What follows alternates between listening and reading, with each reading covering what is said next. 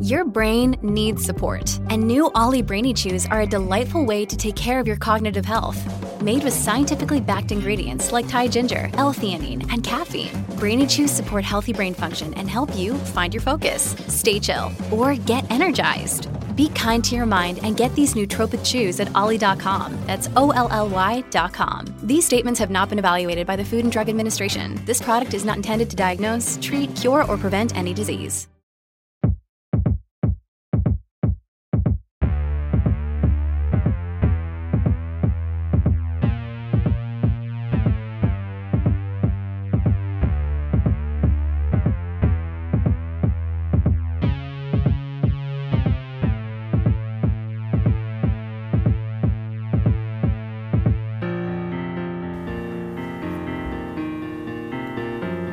Welcome to Tales of Prowess, a show that delves into the mysteries, secrets, and oddities of a world that was once yours, now called the Wetlands.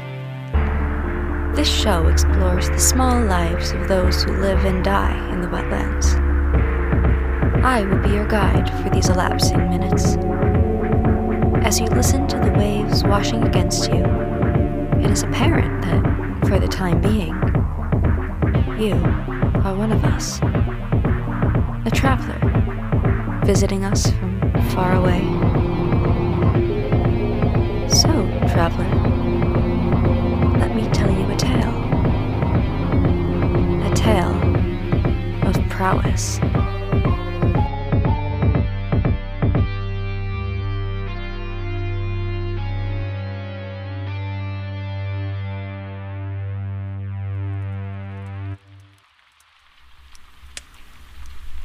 A good bow could last you a long time in the wetlands.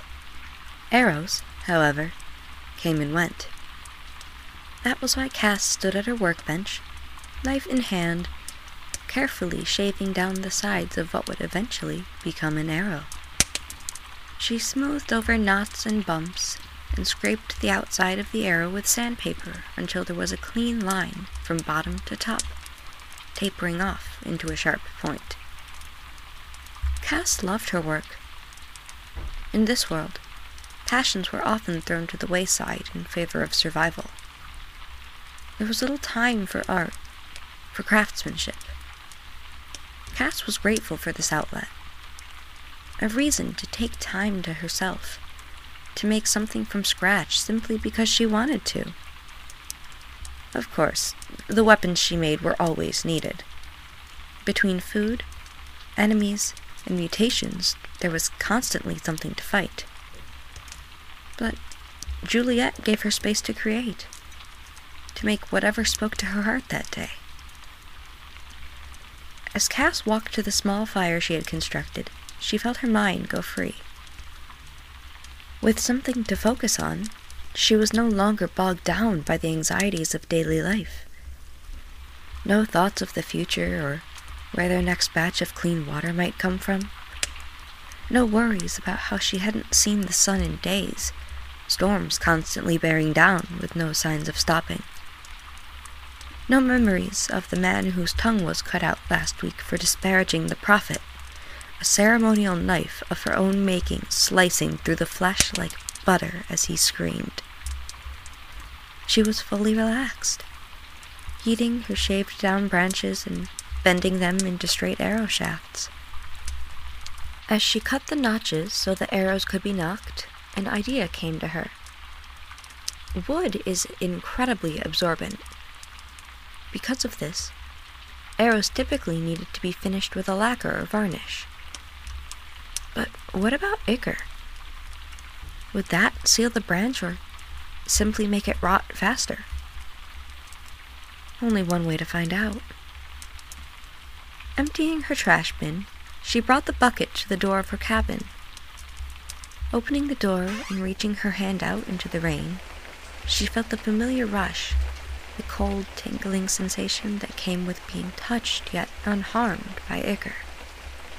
As the bucket filled, she took a moment to lean her head forward, running her hands through her hair and letting the cool water wash over her. She found the sensation gave her an almost euphoric feeling, as if her head was melting off, yet freezing cold. She would have loved to stand there forever, to lay down in the rain and close her eyes until she floated away. But there was work to be done. Gathering her bucket, Cass went back inside. She tied up her now soaked hair and began dipping her arrows in the ichor. The instant she touched the bottom of the arrow to the water, the ichor ran up the entire length of the arrow, completely saturating it. A good way to save resources, Cass thought to herself. As she hung the arrows over the fire to dry, she wondered if the ichor would affect the branch as it would a living plant. She saw no obvious changes, but she had learned the hard way to never let her guard down around ichor.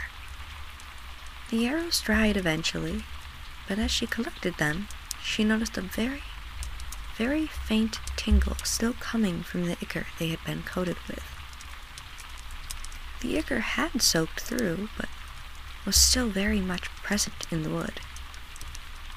She wondered, if a small amount of ichor had soaked through an entire arrow, could a quiver filled with a small amount of ichor serve as a basin to create poisoned arrows? If the arrows were fired when they were still wet, would that work the same as touching someone with ichor? They had never used ichor as a ranged weapon before, and if the arrows worked, could it be replicated with a slingshot as well? Bigger projectiles? She stopped herself before her mind could run too wild. To create a quiver with an ichor well, what would she need? There could only be a limited amount of water inside to prevent weighing down the quiver. She would need something non-porous to line the bottom of the quiver with to prevent leaks and rot. What to use? As her mind raced, she began furiously scribbling, listing all of the possibilities to present to Juliet to get approval for a scavenging mission. She could do this. It wouldn't be too hard or too dangerous, and she wouldn't need items that were high in demand.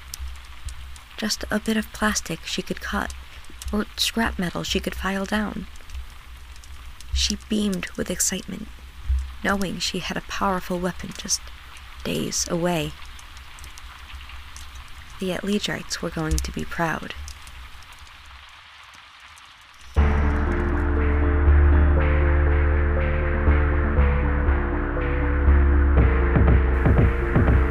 And thus concludes this week's Tale of Prowess. Thank you for joining us, and have a safe journey, traveler.